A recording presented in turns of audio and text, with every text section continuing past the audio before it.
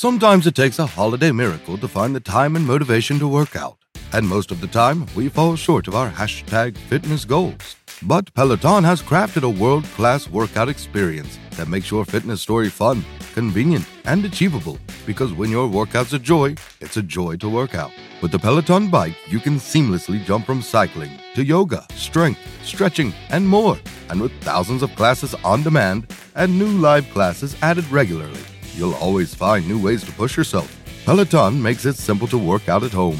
And with the Peloton app, you can take the Peloton experience on the go. Meditation at the airport, or a core strengthening class in your hotel room. You never have to miss a beat in your routine. Wherever your holiday season takes you, Peloton is coming with you. Make a fitness goal this easy to keep. Try the Peloton Bike and make your workout a joy. Visit onepeloton.com to learn more. That's OnePeloton.com. $5 for a twink to make out with you.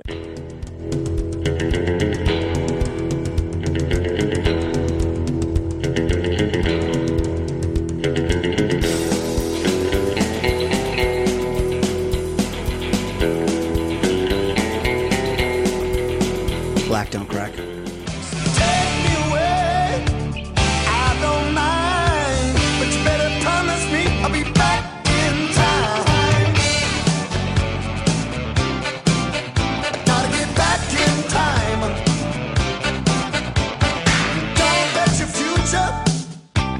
Hello and welcome. We are back. It is the Baller Lifestyle Podcast from theballerlifestyle.com. I am once again your host, Brian Beckner. Thank you very much for joining us here for episode 92 of the show.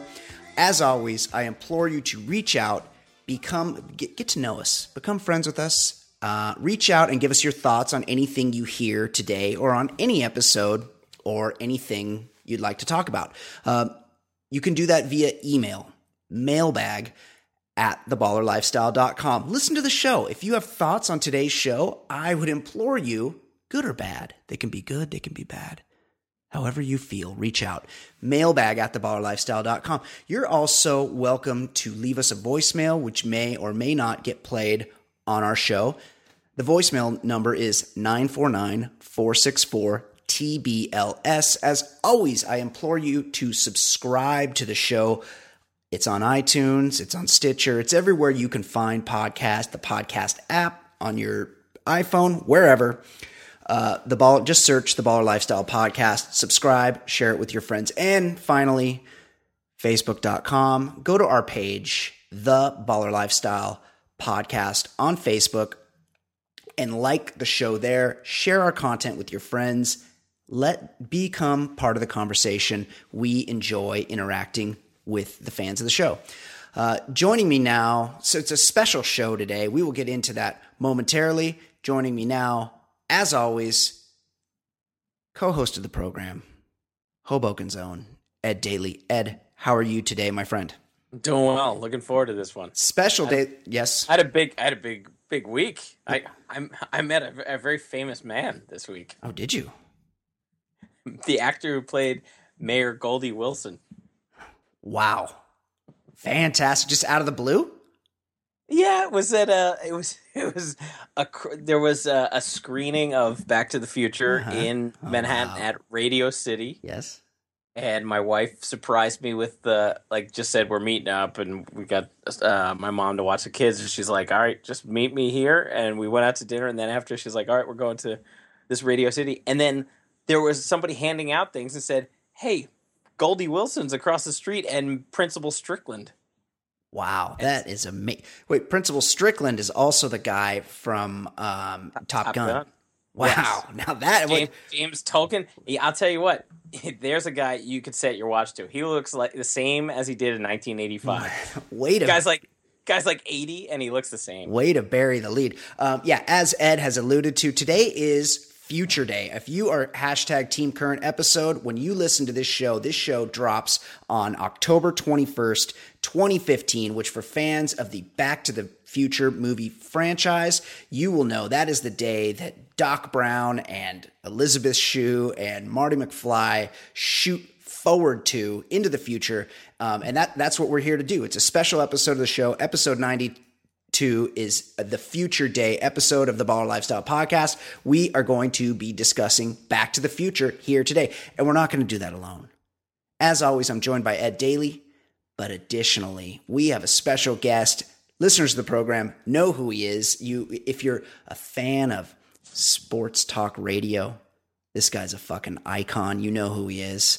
If you're a fan of those Lifetime movies that mostly like your mom or your grandma watches, he's been in a bunch of those as well. Of course, I'm talking about the great Jason Stewart, Mr. Automatic. Jason, how you doing, buddy? Hey guys, how are you? Hey, Jason. Oh, you're fired up. A lot of energy today. I couldn't help but hear that intro with Ed, and it sounds like not only did you meet the mayor, but you met the principal from Back to the Future, who also, as you just pointed out, played the hard ass in Top Gun.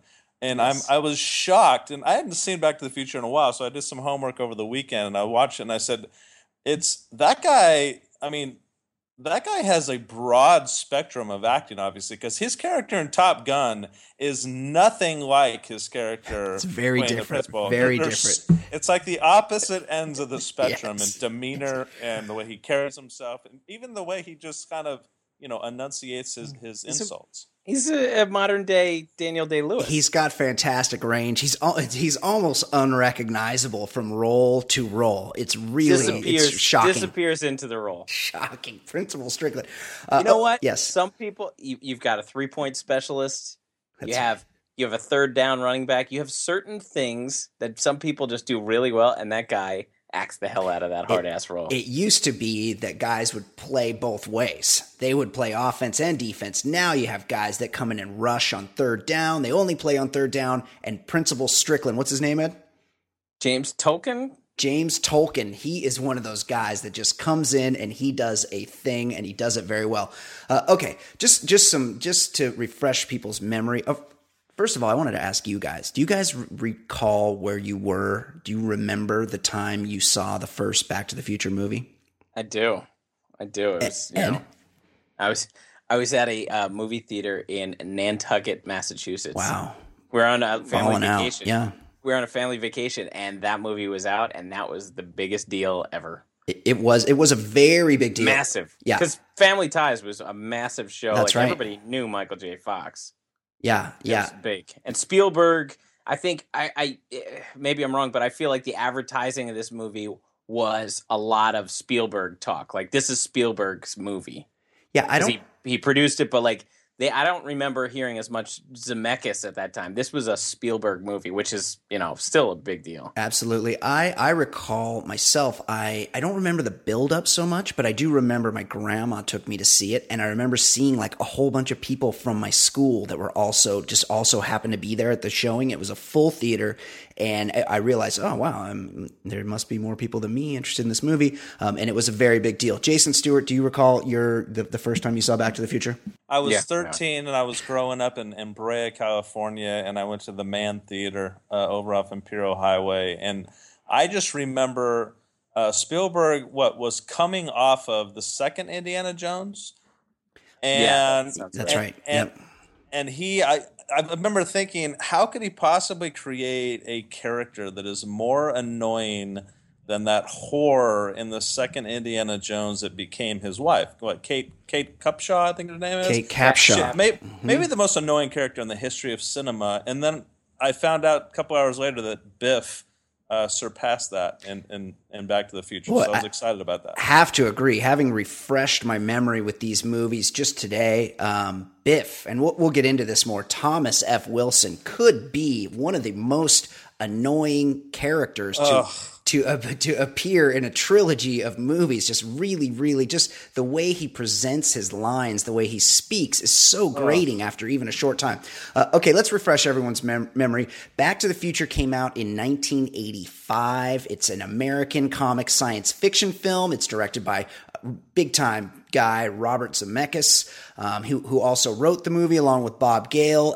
It was produced by Steven Spielberg, among others. The stars, of course, Michael J. Fox, massive Canadian export, massive. I'm going to call him an American treasure, though. American, well, he's from. You know what? He's from Alberta. He's from Canada, but he has lived in America for many Right, years, yes. decades and decades. He's a New Yorker. He's married to an American. He probably has a green card. He probably has citizenship. He's paid a shitload of American taxes. That's for sure. Sure, he's been an American staple since the mid '80s, early '80s. So I'm going to call him an American treasure as well. What was the name? What was the name of his return to TV show that lasted about 6 weeks? Was this called "Let's Make Fun of the Guy with Parkinson's"? Yeah, I think was that the name it of was that called show? the Michael J. Fox Show. Why didn't that succeed? I don't know, but Spin City was a solid show. Yeah. That guy is a treasure, and it's a shame to think of all the asshats that still are doing fine, and poor Michael J. Fox. Yeah, he's a solid actor for sure. And at the time of this movie, he was a massive television star, starring on Family Ties. Also in the film, of course, Christopher Lloyd, Leah Thompson, Crispin Glover, and the aforementioned Thomas L.F. Wilson, who played Biff. I don't need to get into, everybody knows the plot of the movie. I won't explain that to you, but I will give you some of the particulars. The movie was released on July 3rd, 1985. We all know where we were. I didn't realize it's the day before the 4th of July. The movie runs 116 minutes. The budget for the first Back to the Future was not, at the time, not an insignificant amount. $19 million. The box office gross for Back to the Future was $389.1 million. Pretty good return on investment there. The movie spent 11 weeks at number one and was the highest grossing film of 1985. Well, also, I'll just go through most of the trilogy here. Back to the Future 2, which we'll also be discussing today, that came out in 1989. Also, the same. All the principals were back. Zemeckis directed. The same. Wrote it. Not all. Oh, not all. Oh, right. Okay. Yeah, we'll get to that. It's a sequel to the movie. Most of the main players are there. Although there's an odd George McFly. Crispin Glover does not return, and Marty McFly's girlfriend is replaced. In the first movie, she was played by an actress called Claudia Wells. She did not return for the final two movies and was replaced by favorite of the show, someone that we all can agree we were very into at the time. Of course, I'm talking about Zoftig, Elizabeth Shue. Yes. And as we know from us doing the Karate Kid on this show, I'm a huge fan. Our friend Travis Rogers might be the biggest fan. He's the biggest of fan in the world. Yeah, she's got kind of that perfect body type of a late teen, early 20s. Absolutely, definitely not thin. Yeah. Just a little meat on the bones. And then I need to know this. Did you guys do a little research here? Why did Claudia Wells not come back? Was this a movie decision, or did she have? That's what I thought. I thought they were going movie? For the upgrade, but apparently she had a family illness. Her mother took ill with cancer, and she had to relinquish the role. Yeah, I don't think she ever, as opposed to Crispin Glover, I don't think there were like issues that she had with people and the studio. I think she just couldn't do the movie. Yeah, and so.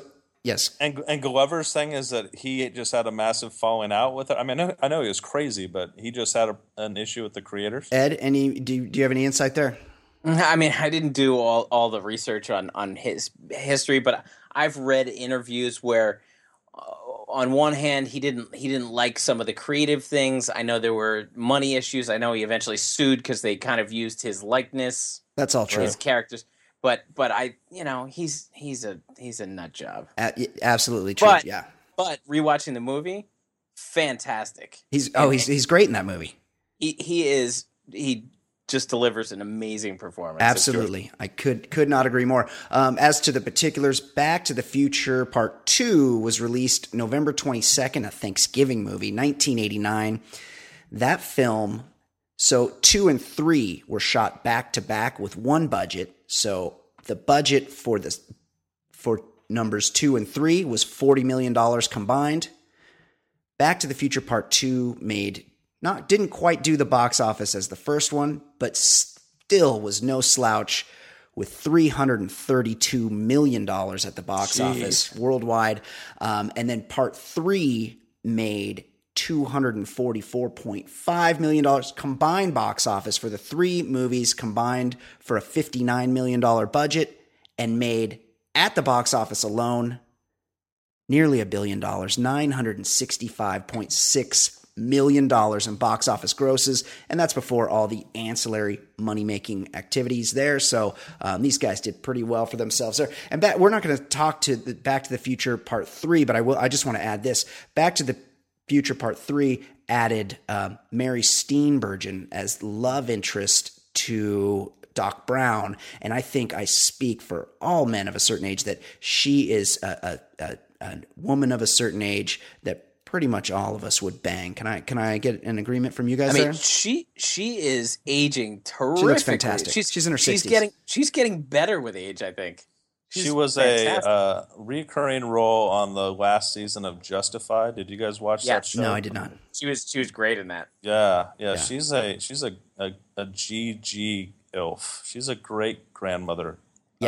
She's 62 and she looks fantastic. As for the how well, let's do a quick how fucking old is this guy for fans of the show. That's something we do here. Christopher Lloyd, for the first movie, he was Reverend Jim in Taxi, right? The old Christopher Lloyd and the young Christopher Lloyd, or the young Doc Brown, the old and young Doc Brown. Not a lot of difference in age there in the first movie, not looks wise. Any guesses? Does anybody want to guess how old in 1985? How old was the actor Christopher Lloyd? I'll say like. We've talked about how people in the 80s didn't take care of themselves. I'm going to say at least a double nickel. 55 years old. Yeah. I mean, he looks about 71, but he couldn't possibly have been that old, right? So you're guessing about 55. I'll go double nickel. Jason Stewart? I go into the early 60s, 61, 62. 1985, that sounds about right. He was 61, 62. Christopher Lloyd was born October 22nd, the day after Future Day, by the way. Tomorrow. Christopher Lloyd was born October 22nd, 1938. He is now 76, almost 77 years old. When they shot in 1985, our man Christopher Lloyd was 47 years old. Not much older. Wait, so when he was Reverend Jim on Taxi. Yeah, he was in his 30s. He was like early 30s. Yeah. What the hell? Yeah, something in the water back then. And Michael J. Fox, I'll just give it to you. He's born in 1961, so he was 24 when he was playing the high school age Michael J. Fox or Marty McFly in that movie. Okay, some quick trivia. We all know, or it's pretty well known that they originally wanted to play Marty McFly. They wanted Michael J. Fox the whole time, but he had scheduling conflict with family ties. So they originally cast Eric Stoltz. Yeah, that just doesn't. Mm-hmm. It doesn't seem like. Obviously, we've got hindsight on this one, but he's a good actor, but he just does not seem the right guy for that role. And he was not. He apparently did not bring the comic sensibility that they were looking for. But another actor, and I just learned this today, another actor that turned down the role of Marty McFly, who could have made him a much whinier, much less sympathetic character, Ralph Macchio, offered the role of Marty McFly and turned it down. I think we all benefited from that. Would you guys agree?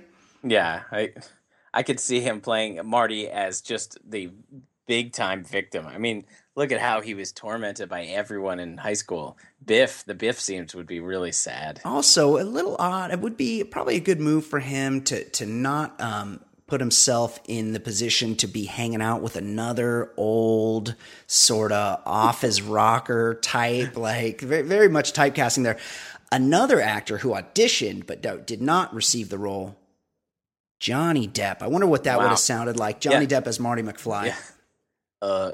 You know, Doc, I noticed if we could change the coordinates to the south of France and maybe add a few extra scarves to my look, maybe I could wrap it around my my vest, and instead of ordering a tab, maybe I could order some champagne or something like that. So I could only imagine Marty McFly in that many bracelets. Okay, we also talked about.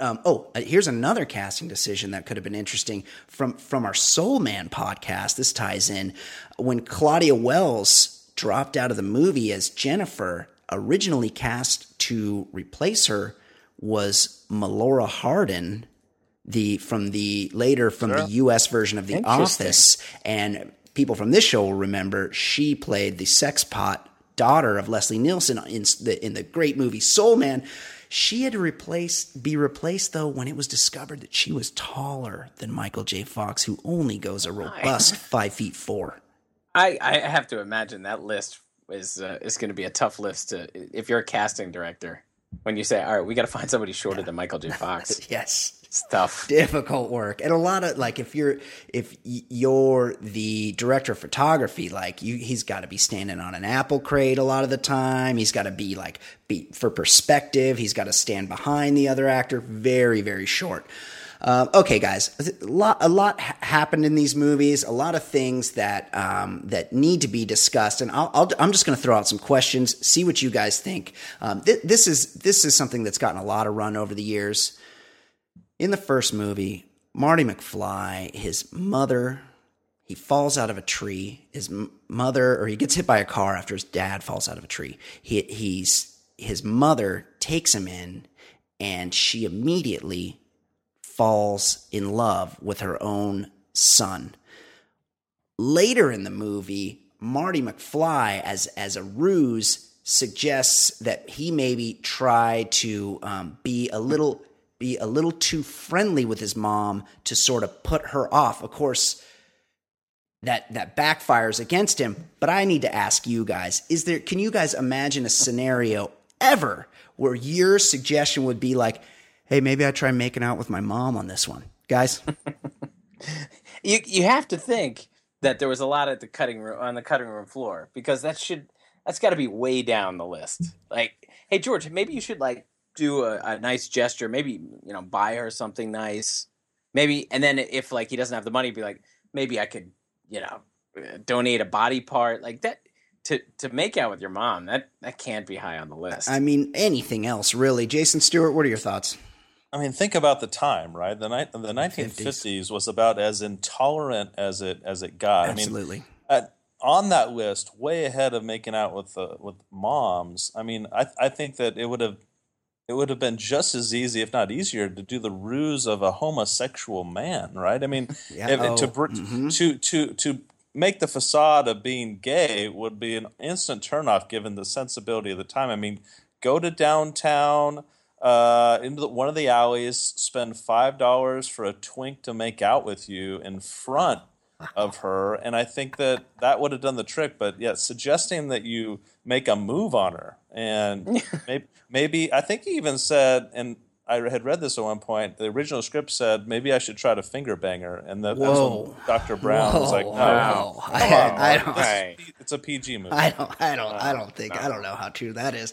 Oh, and actually, I was reading some of the trivia, and apparently, when they originally tried to sell the script to Disney, they turned it down because they were like, "Whoa, and we're not too cool with this mother falling in love with her son storyline," which does, it's sort of works, but there definitely are some quirks there and some sort of weird aspects. I thought it was funny when Dr. Brown, is that his name? Yeah, Dr. Brown. Mm-hmm. I thought it was funny that when they were back at his place and he reveals to Marty after this chick shows up at the door.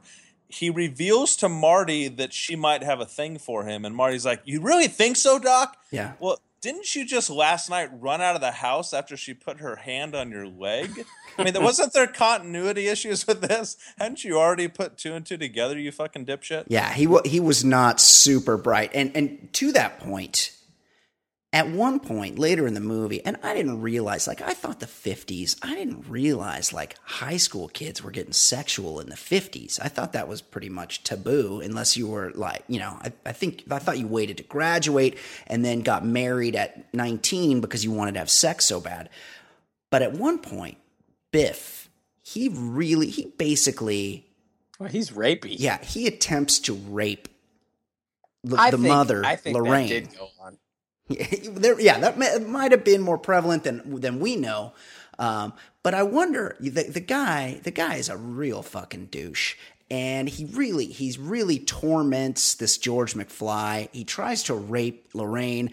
And then you get to the end of the movie and he's their fucking employee. Like they keep him around. Like he's hey George, wash your car, put that extra coat of wax. Like why'd they keep this guy around? Well, the thing is, there is that aspect of wanting to rub somebody's nose in it. Like I remember when I first started dating my wife, I knew her ex-boyfriend was having a real hard time getting over it. Yeah. I kind of enjoyed running into him, like letting him know, like, yeah, I got it. I got what you want.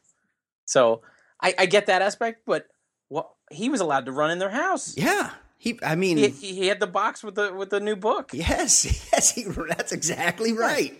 It's fine if you wanted him to Unannounced. do your dirty work for you, but he was allowed just carte blanche, just come in and he's opening things for them. He's not supposed to be going through their mail and going in their house. Yeah, stay out. mean, Put him on a leash in the yard. Yes. This was all based on the I guess the premise after Michael J. Fox had gone back to the past. The premise that George got some balls and punched Biff. That's right. For trying to rape his soon-to-be wife, And, right? and Lorraine fell in love with him. We are supposed to believe that one act of punching Biff turned the guy from what would have been in like an uber goober, afraid of his own shadow to some successful looking yuppie with like a real active libido, kind of creepy, who's like a burgeoning author, right? Yeah. So why not have like a man pet Biff waxing your car?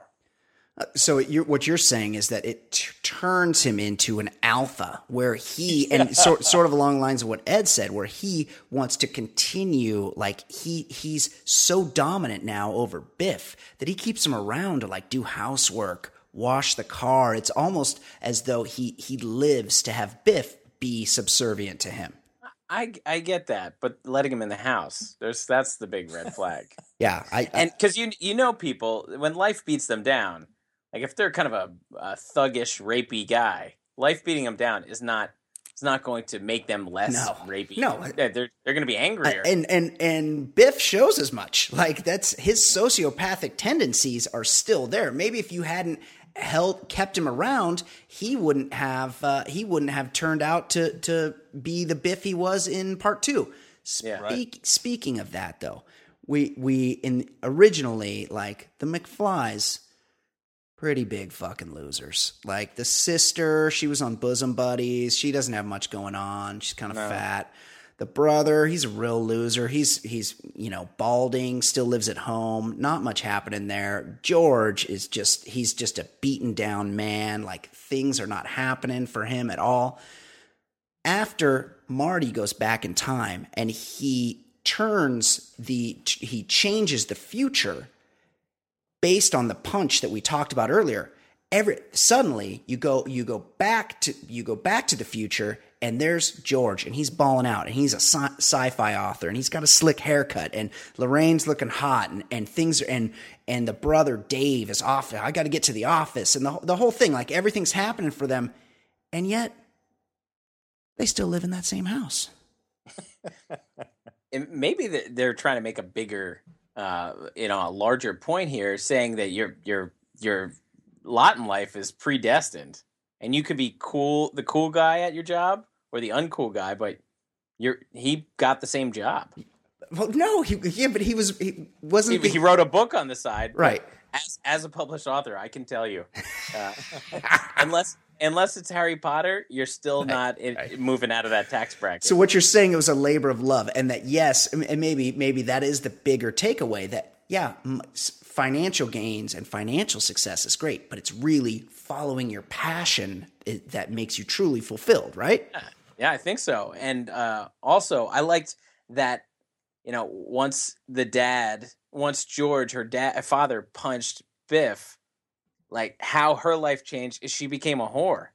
Remember, she couldn't keep track of Craig and Greg and she couldn't keep track of all the men in her life.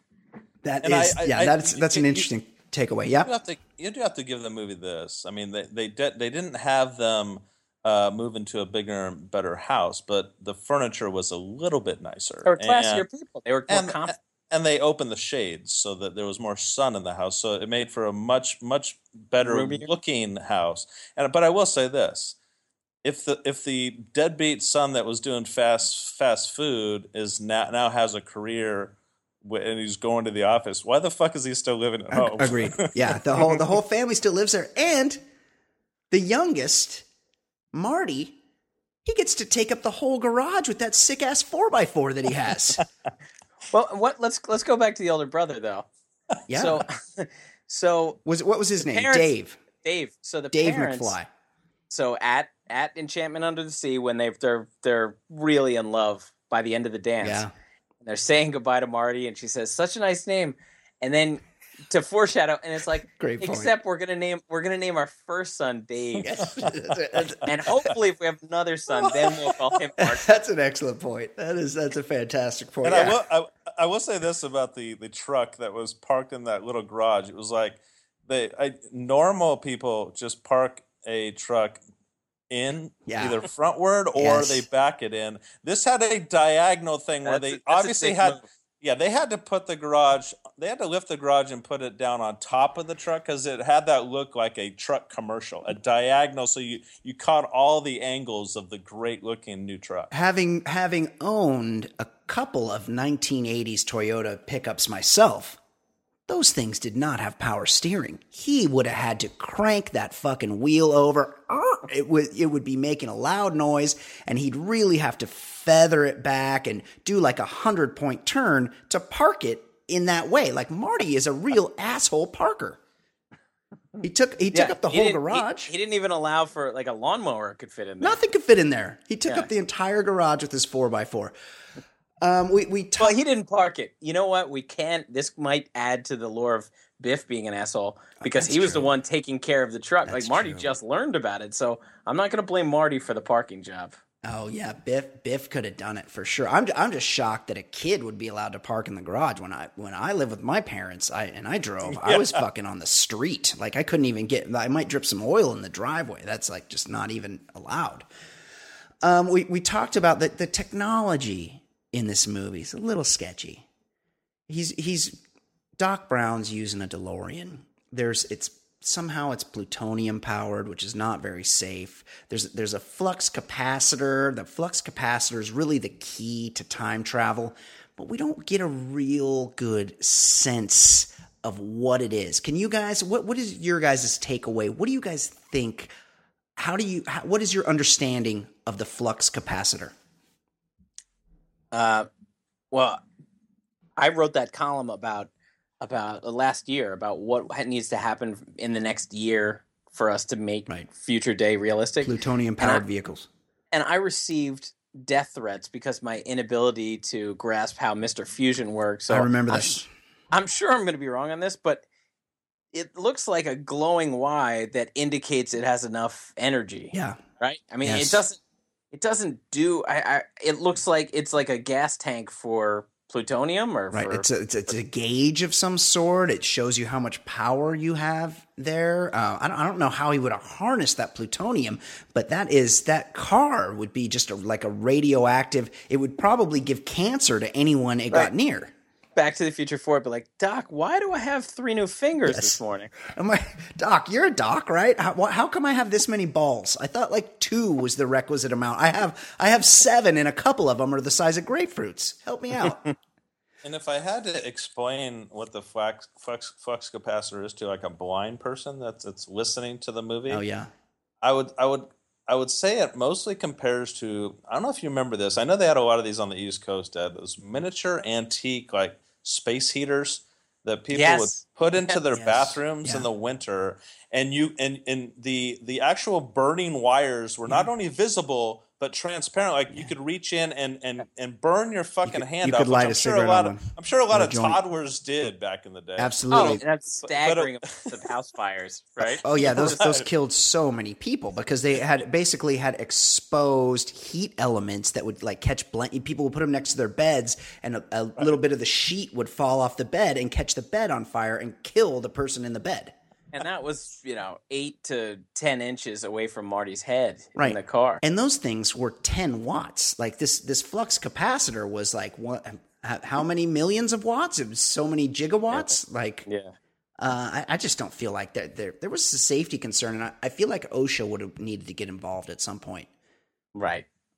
Yeah. They only could have made a few missions before people would start sniffing around. I want to move on to the second Back to the Future. After all, that is when they go to. That is when Future Day occurs. That is the Right. day they go to in the second Back to the Future. Also, Back to the Future 1, the original Back to the Future, is a pretty good movie. It holds up very well. It holds up. I've shown it to my children. It doesn't, they don't get bored. They like it. It's really, really a special movie and will be remembered forever.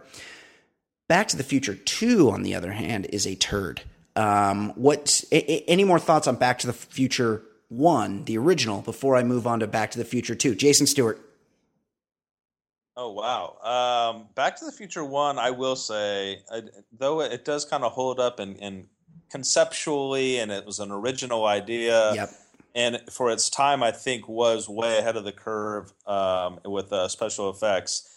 It's still looking at the one thing that's very dated about it when I see it today is just how cheesy those special effects were. And it took so much so that it's kind of laughable, but I will give it credit for its story. It was completely original, and though it was so corny and the lines were ridiculous, I really was into it when I saw it the other day for the first time. I don't know how long. Ed Daly? Excellent movie. Yeah, it really is. It is a very good movie, and but I will say this: in light of the times we live in, Doc Brown negotiating deals for plutonium with Libyan terrorists, not cool. Those guys are scary, and we should not. And how'd they get into this country in the first place? 1985, they didn't build that wall. I was a little concerned about that. I thought maybe. I will say this: those terrorists, either that movie was way ahead of its time, or terrorists right now in Afghanistan have not improved their look or their vehicles. They still drive the exact same thing and look the same way. Volkswagen buses with guns mounted to them. You can set your watch to that terrorist look. Yeah, it's amazing. Well, nothing else about them has evolved in 5,000 years, so that doesn't shock me. Okay, Back to the Future 2. A lot of things happening, and a lot has been made about, and Ed wrote a fantastic column about this last year on the site, ballerlifestyle.com, about things that would need to happen to come true for the technology in the Back to the Future world to come true for Future Day. One thing that has sort of come true, but that everybody hates, and this is a lot of things, a lot of futuristic things, especially from the 80s. Everyone really wanted you to be talking on a video screen. I want to see the person I'm talking to. Hey, let me just pop up so I can see what they're doing in their house right now, because they got a thing on the wall where I can just talk to them. At one point, George Jetson had it. Yes, George Jetson had it, and now we all have that technology in our pocket. Right. No one fucking uses it. No one wants to be. Everyone. The most you can do is send a word message. If you even call someone on the telephone, you are considered rude. Is that the biggest thing they got wrong? When I see the FaceTime request happening, I know I'm about to see somebody's kids. Of course, always. It's always children, right? I mean, come on, put that FaceTime app. Let's delete it. Nobody wants to see anybody. Nobody wants to be seen when you answer the phone. You just want to. If you have to talk, you don't want to be seen. It doesn't have to be a production. I guess it's for long distance relationships or kids. Totally agree. And then at one point, Marty is the adult Marty is, and this movie's so convoluted, it gets confusing, but the adult Marty, who apparently has adopted the style of wearing 2 neckties, which is supposedly going to become a thing as of today.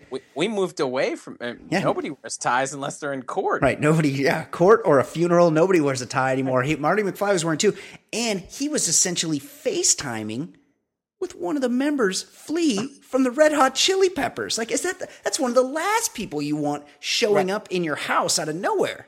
Yeah, that guy just puts his cock in a sock. Yes. You don't want to be FaceTiming with that guy. He was lucky that he was dressed at all. Jason Stewart, any thoughts there on the technology in Back to the Future Part 2? I agree. I think they may have gotten this one most wrong in that they didn't understand that society was going to become much more introverted, less willing to actually meet people in person and speak to them. And as you said, we all have the technology to do it today. And when it is proposed, I remember an ex-boss of mine, he lived remotely. He'd be like, "Hey, let's Skype. I want to see your face and everything." I'd be like, "Dude, that's creepy. Yeah, I don't want to fucking see anybody's face. No, we can talk on the phone, maybe. There's no need. They got this. We the 3 of us are talking via Skype at this moment, and I can't see either of your faces, and I'm just fine with that. Good. I've never even met Brian. That's right. That's right. Good point. Yeah, it's one of those things where now that we have the ability. And I don't want to make too broad, too ethereal a point here, but now that we have the ability, now that we're all connected, all we want to do is use that technology to isolate ourselves. It's fantastic. I love it. It's really great. Would you guys say that's the most unrealistic part of Back to the Future Part 2, or what are some of the things that jumped out at you that are just ridiculous? If we're going to talk about the most unrealistic part of the first 2 movies, I got to go back to 1.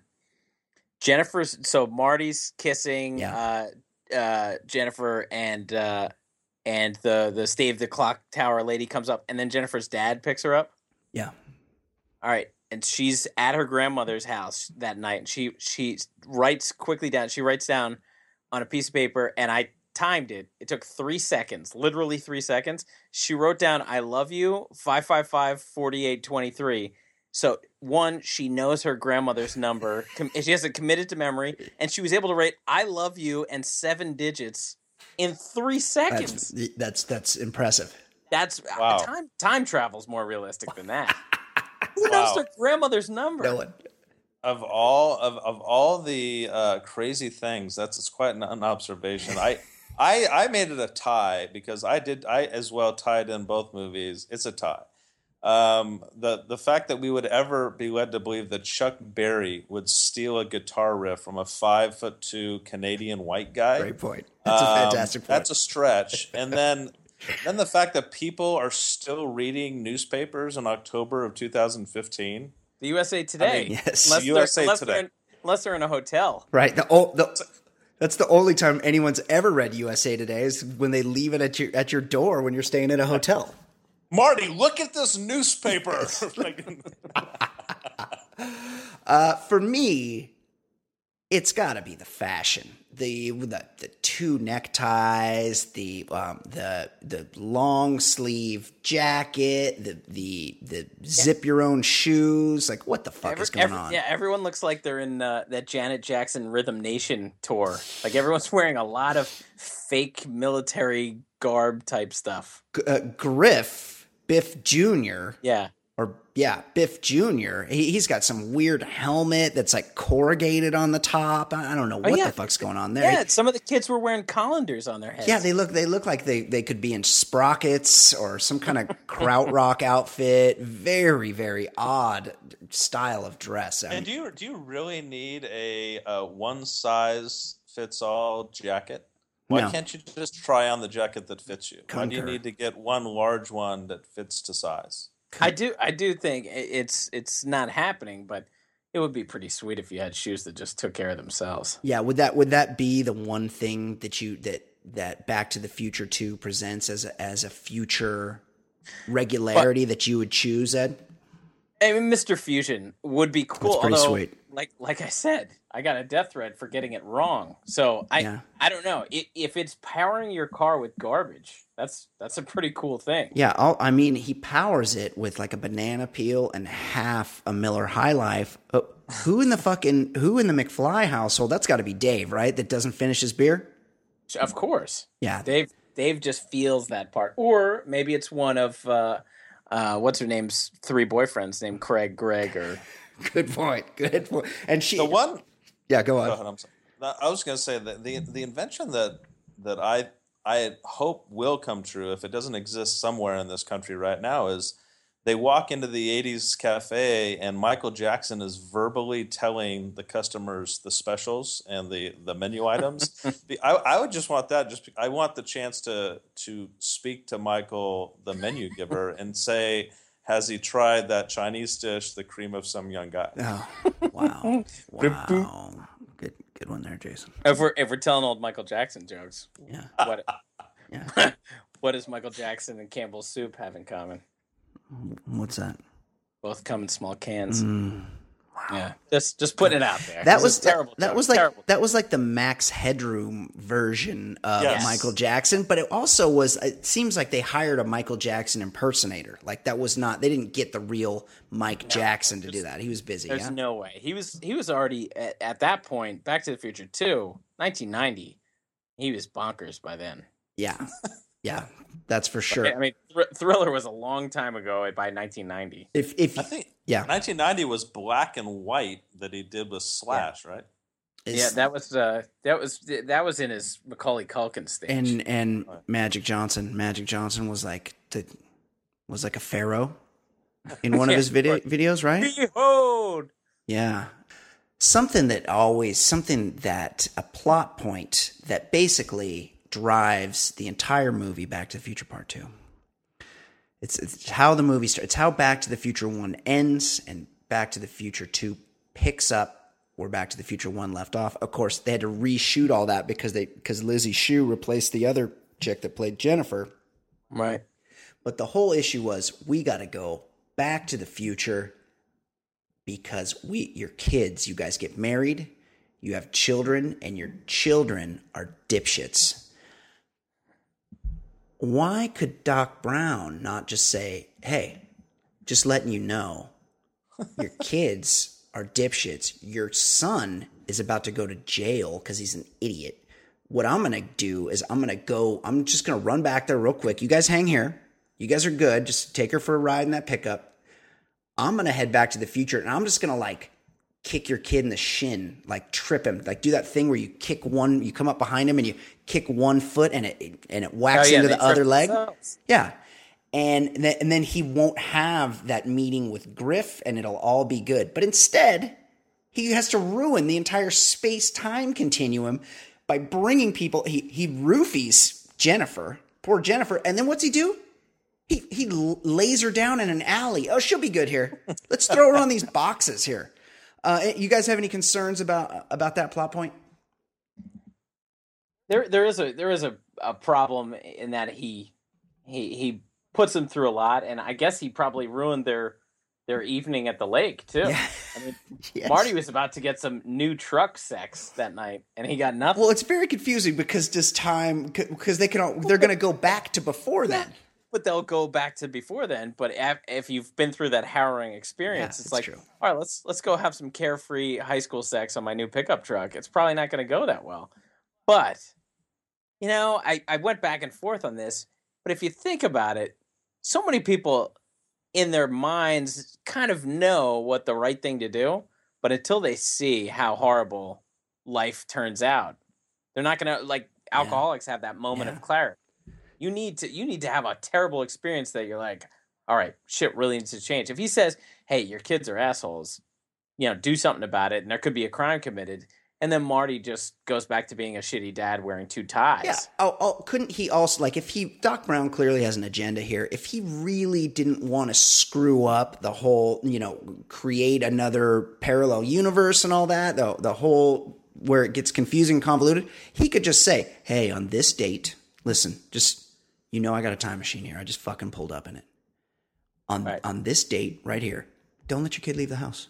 Yeah, you're gonna want to have some family game night. Yeah. The giant contradiction is that he spends the first two movies talking about how Marty can't screw with time and don't do things to alter things and why would you take a sports almanac back with you and all this stuff. Yeah, that was fucked. Yet he needed to show them something in the future to go back and alter it. I mean that was the giant contradiction of the second Back to the Future with this doctor. He didn't want anybody to screw with the future and the past, yet that was the whole basis of the movie was so that fucking Michael J. Fox would change the future. That's exactly right. That's exactly right. Also, what was the practical application for that roofie machine he had? Like, he just pulls that out. He's like, hold on. I'm going to just put your girlfriend to sleep real quick. Like what was he using that for on a regular day? And how come he was so good at it?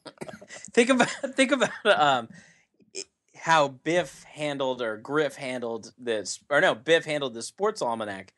Think about if that thing fell into the wrong hands. Like if Sebastian Janikowski got a hold of that roofing machine. That's right. That's even more dangerous than the time machine. Hey, listen, the sports almanac just makes some assholes rich. This thing, what if Cosby had that thing? Oh, I mean, he basically did. Can I throw a little bit of rationale in that maybe he had to do it? It had something to do with Einstein. The dog. That he needed the dog to be under for periods of time. I mean, you could. Poor Heine. It took me a minute to see where Jason Stewart, as always, going to the worst possible place. I just lost my train of thought. I had another question for you guys. The roofie machine. I don't know. I'll just move on. The whole concept of time travel is interesting to me, and a lot of people. Oh, here's my thing. Before we get to that. Marty McFly, he's finally realizes the error of his ways. He's fucked everything up with this almanac, and Doc Brown is like, burn it. And he just, it's a gusting wind. It's a blizzard. Luckily, there's a tin bucket there, so he doesn't start some type of brush fire there in Hilldale, which is a real shithole. Yeah, terrible. He goes, I mean, I feel like the place would be better if he just burned it down. He just happens to have a match there with him and lights it on the first try, despite being in gale force winds. My question to you guys is this. Yeah, it was the right thing to do. But tell me, are you guys like me? You might have just looked at a page and maybe memorized that Sergei Bruguera was going to win the 1996 French Open and maybe put a bet on that, or find just a couple odd things that you maybe didn't need the whole book, but maybe you could find a couple bets to set yourself up for life with. Any thoughts there, Ed Daly? Oh, totally agree. That goes back to the first movie when he only gives himself 10 minutes to save Doc. Great point. Why not give yourself a week? Be like, well, half an hour. Lay a few bets, double down. Yes. All of a sudden, this life trajectory. He doesn't turn into Biff with the mega empire, no. But in a week you could do a lot of things. You could ace a few tests. Yes. You could just do a few things that would make it perfect. A little seed, just money. A little taste. Yeah, a little taste. Just a little. Jason Stewart, your thoughts? That whole scene to me was ridiculous. Yeah, why did he need to burn it at that juncture of time in that little pail? And where did he get the matches? That was disturbing to me. And hell yes, I am sneaking a peek or tearing a couple of pages. I mean, he had no problems tearing that page with the doctor's address out of the phone book. Remember that? The phone book, absolutely. At the restaurant. That was kind of a dick move. Yeah. And he didn't even hide it from the restaurant owner. He's like, he just basically just showed it to him. What an asshole. Yes, that was fucked up. And he was trying to not even order any food. Yeah. Yes. Right. He just wanted a tab. Guys, I misspoke. Sergei Bruguera actually won the 93 and 94 French Opens, not 1996. Also, fantastically handsome. Guy's name popped into my head, and he's got flowing hair. He looks kind of like a young Yanni. Yeah, I'm looking him up. He's no Ivan Lendl. He's got dreaminess. He's good looking, and despite having his success in the early '90s, the guy's only 44 years old today. Like Sergey Bruguera's probably kills it on Spanish Tinder. I guarantee you. Good for him. Okay, guys. What else? We're getting towards the end. Couple hypotheticals here. Okay. The whole concept of time travel. Like everyone says, if I had a time machine, I'd go back in time and I'd kill Hitler. I'd fuck that Hitler guy up. Like, I don't know what a lot of people say that. What are they going to do? You had the entire Axis powers trying to kill, or Allied powers trying to kill Hitler. You think? Well, if you go, people say, "Oh, I'll kill him as a baby." Well, what if you got caught? Yeah. In a German hospital for murdering a baby. Yeah, you're a fucking baby killer. Also, I can't imagine turn of the century German hospitals. Yeah, are really all that palatable. No, and what? Yeah, what? You're gonna do the pillow over the head thing or stab it? Like you're not a murderer. How are you gonna sleep at night? Yeah. Whether or not that turned out to be Hitler, you're still a baby killer. Exactly right. So if you guys, barring killing Hitler and barring going back and placing a bet on Sergey Bruguera to win the 1993 French Open, which he had to be a big underdog. That would have been a good bet. What would you guys do if you had a time machine tomorrow? You had the use of it for one day. Is it a pussy related task? Is it a historically significant task? Jason Stewart, you kill it on Tinder. Tell us, what would be your time travel goal? Well, the short answer is the former, pussy related. Gotta agree. And I go back to, I don't know, maybe 14 or 15, freshman or sophomore in high school, and I talk to my teenage self, and I give him all of the skinny on women that age and how easy it is to get in their pants and to get over yourself. Just go back and go back and basically, stop caring, stop worrying.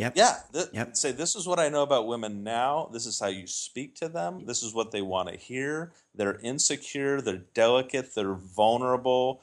You should start getting laid right now. That's right. And so instead of one or two sexual escapades in high school, I would have had 50.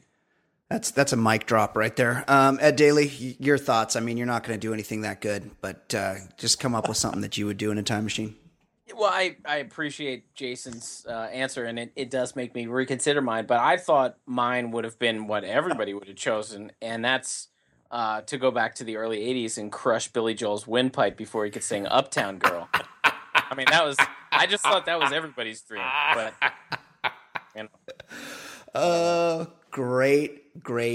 Great point. That is actually... nobody likes Uptown Girl, right? About a year ago, I heard from the same era Billy Joel, Uptown Girl's terrible. It's written about. It's Christy Brinkley. I think it's written about Elle Macpherson. He was trading between the two of them. Shut up. Elle Macpherson might be the hottest woman that's ever lived. Yeah, and he had both of them, her and Brinkley. Oh my God, I can't even. So yes. No, my answer stays yes. And there were men acting tough in that video, dancing in unison, right? Yeah, yes, there were. Yes. Yeah, they were supposed to be like street toughs. It's like a Bruce Willis Seagram's commercial.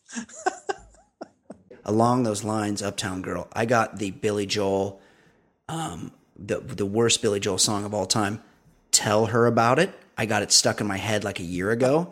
And I seriously, at one point I realized I think the only way I can get this song out of my brain is with a 12-gauge shotgun. It was like the worst 4 days of my life. So I get it. I think it was the same era. Yeah, it was the same album. Or is that like doo-wop kind of garbage? Yeah. My mom, like when she was driving me to sporting events or anything, I had to listen to that. I'm embarrassed to admit that I had the record. I own that record. But I didn't, I was 8 years old. I didn't know any better. And one more. Let's wrap it up with this.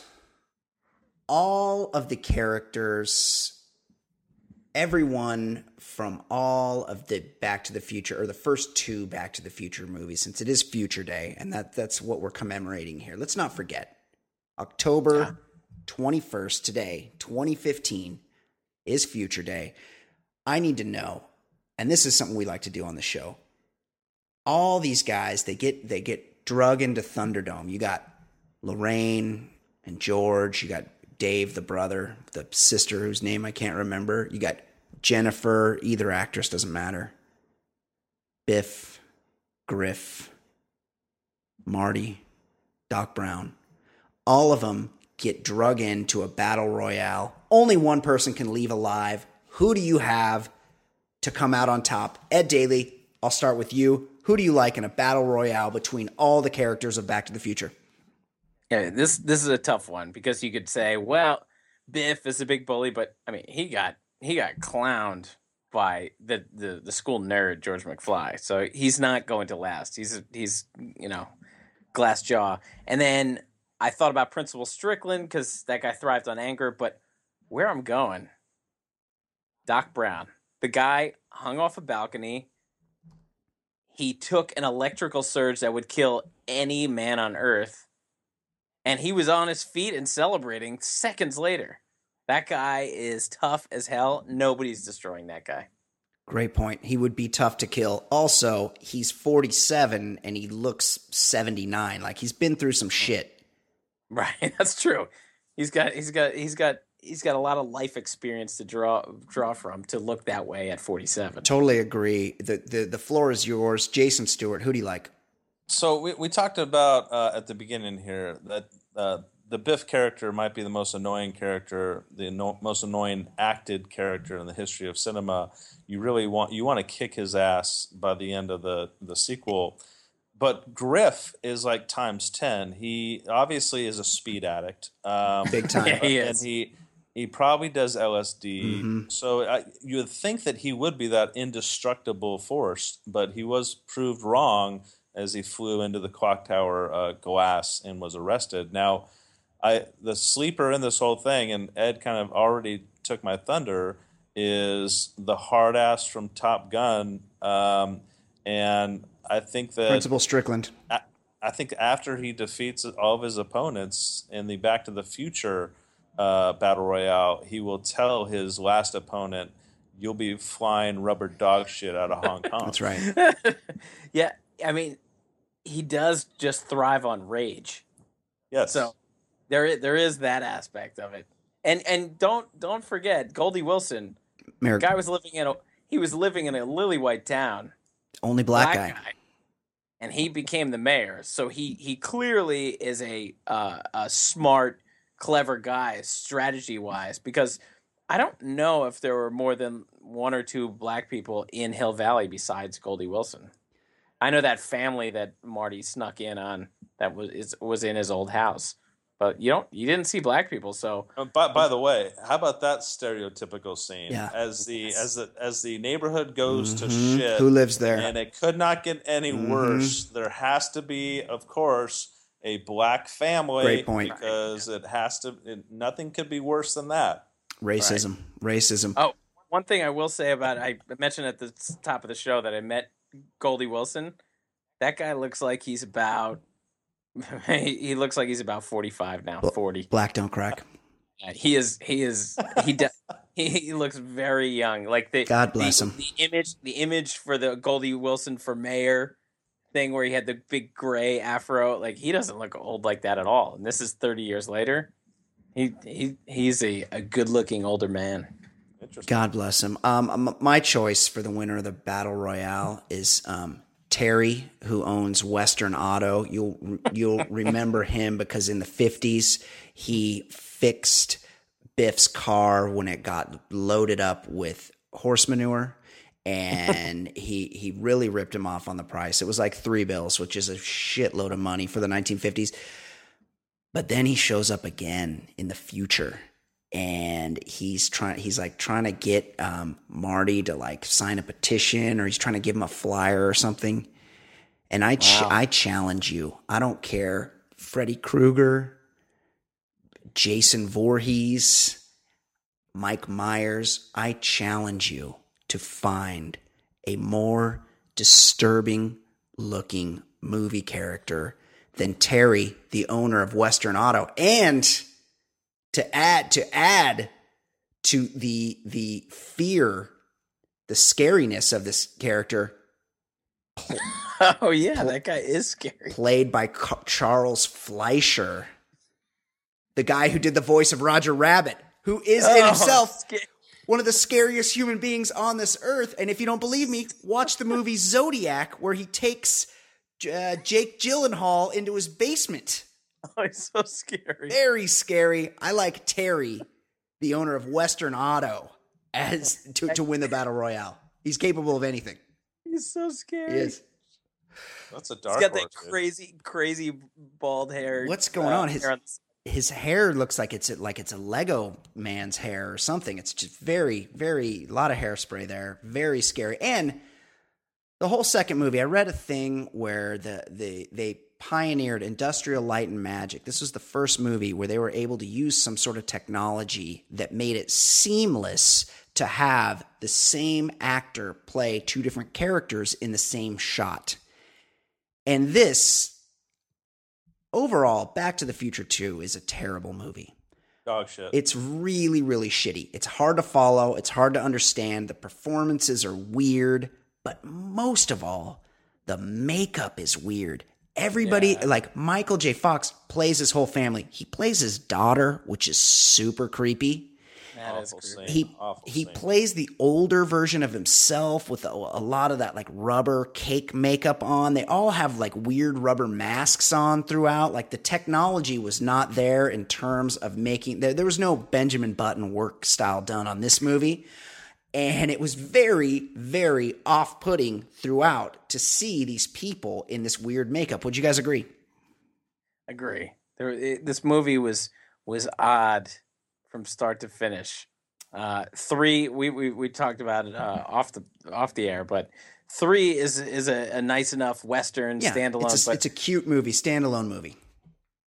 1 is excellent, but 2 is an odd movie. Just a lot of weird visuals. It was trying to get a lot accomplished in a short amount of time. Yeah, a weird transition between 1 and 3. And of course, the reason why 2 is getting a lot of publicity in the sports world is, and I can't believe we haven't mentioned this to now, is that what's the team that wins the World Series?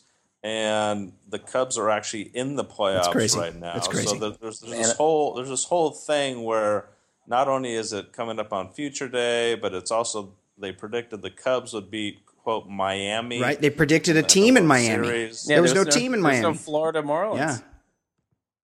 So, but I found that to be I would have said that was the most unbelievable part of part 2.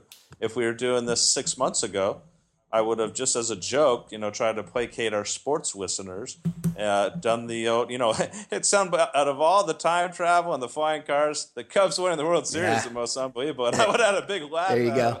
But who's laughing now? Huh? That's right. Jake Arrieta's laughing. That's right. Well, I mean, they're down 2-0. Yeah, the Mets are laughing right now. Yeah, they're down. I mean, there's Daniel Murphy's laughing. They're in a pretty big hole as it is right now. One more thing, I think I'd be remiss, the presence of Huey Lewis in these movies. Huey Lewis on the soundtrack, doing cameos. At one point, and Ed Daly, I know you know this part, Huey Lewis is like judging a battle of the bands, or it's not a battle of the bands, but he's like trying to like. I think that's what they call it. Although it seems like it's an audition. It's like an audition to like play the dance or something. Yeah. And Marty's band, the Pinheads, Huey Lewis says, quote, "You're just too darn loud for playing at the Battle of the Bands." Which was ironic at the time because he was a big rocker. He's a big rocker, but he was a pretty like safe, soft rocker in the pantheon of 1980s rockers. Is there anybody softer than Huey Lewis? Jason, I can only yeah. Go ahead, Jason. Jason Stewart, you go ahead. Well, I mean, it's kind of a tie between Paul Waite, who's saying "Missing You," and Richard Marx. John Waite, whatever it takes, and Richard Marx was he was a vagina, but I've tweeted out many times about this. There is no band that I hear now that I'm more angry at myself for thinking that music was cool and catchy back in the day. It if any music doesn't hold up from the 80s, it's Huey Lewis. That Sports album is filled with campy, shitty ass songs. Agreed.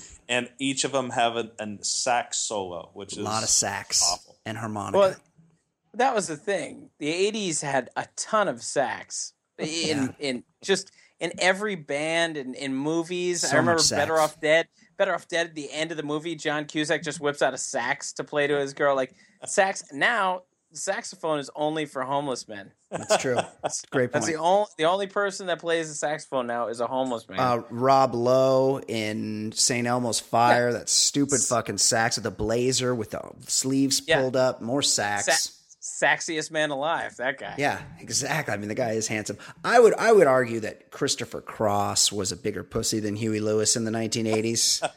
I was going to go with Peter Cetera. Yeah. He was Karate Kid 2 when his I'm a man who'll fight for your honor. That's the douche chill moment of the 80s, right? Although I bet there is a wing of the Cetera mansion that was built by that song because it was unavoidable for a long time. Did I ever tell you did I tell you guys I ran in, or I actually flew on a plane with Christopher Cross, and I didn't notice until we were caught between the moon and New York City. Oh my God. All right, that'll do it. Great job, Jason. Yeah, game, set, match. Okay, guys, excellent job. I really appreciate you guys joining us. Jason Stewart, you making some time. You're an icon. You're a well-known guy. You're in demand. A lot of shows trying to get you on. I saw the residual checks pouring in, according to Jim. Appearance recently. According to Jim, it's a gift that keeps on giving. I mean, like herpes. You are rolling in the dough. Ed, you worked on Wall Street, and I know one of your life mottos is you can't go broke on small profits. So I'll keep cashing those checks. And thanks for having me on, guys. Next mid '80s movie juggernaut you want to break down, just let me know. Well, I believe we have one of the Bachelor franchises is starting up here. Maybe, do we have to wait till January? I'm not sure, but there's a new Bachelor coming on. We'll have you on before. If it doesn't start till January, we'll find a reason to have you on before the end of the year. Jason, we always love it when you join the show. You bring a lot to the table. Absolutely. Ed Daly, this show was your baby. You killed it. Really, really appreciate all the work you've done there. New listeners, people that joined us just because of the Future Day episode, we do a lot of different movie stuff. We talk sports. We do a different kind of show here. And I would implore you to subscribe, to join the program, to join the discussion. And I know last time Ed wrote a column about Back to the Future. There's a column on the website now for you future heads to check out and give us your thoughts. And so send us a comment, drop us a line. Mailbag@theballerlifestyle.com. If you're irate, if Ed Daly calls it Miller Genuine Draft instead of Miller High Life again, like he did last time.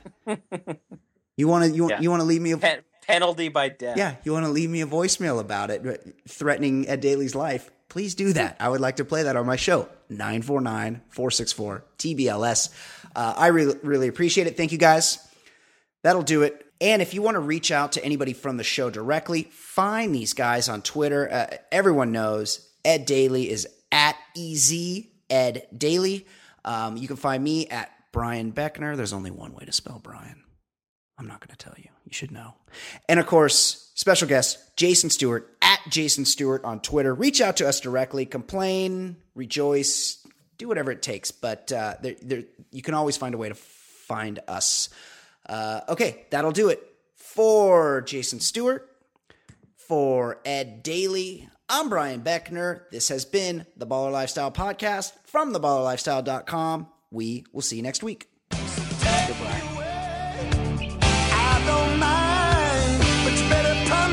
I'll be back in time. Gotta get back in time. Don't bet your future on one roll of the dice. Better remember, lightning never strikes twice. Hello, Discover here to explain our cash back match. Here's how it works. We give you cash back for using your Discover card on the things you were going to buy anyway. Then we match that cash back in your first year. And that's why we call it Cashback Match. Now to recap and say cashback one more time. We match all the cash back you've earned at the end of your first year automatically. Discover. Exceptionally common sense. Learn more at discover.com/match. Limitations apply. Hear that? Is that America cheering or a sausage patty sizzling to perfection? It's time to cheer for Egg McMuffin and fresh cracked eggs at McDonald's. It's time to wake up to the aroma of freshly baked biscuits and treat yourself to a real honest-to-goodness morning meal. Breakfast. It's on at McDonald's. Now get any breakfast sandwich for just $2. Available only through the app. Mobile order and pay available at participating McDonald's. McD app download and registration required.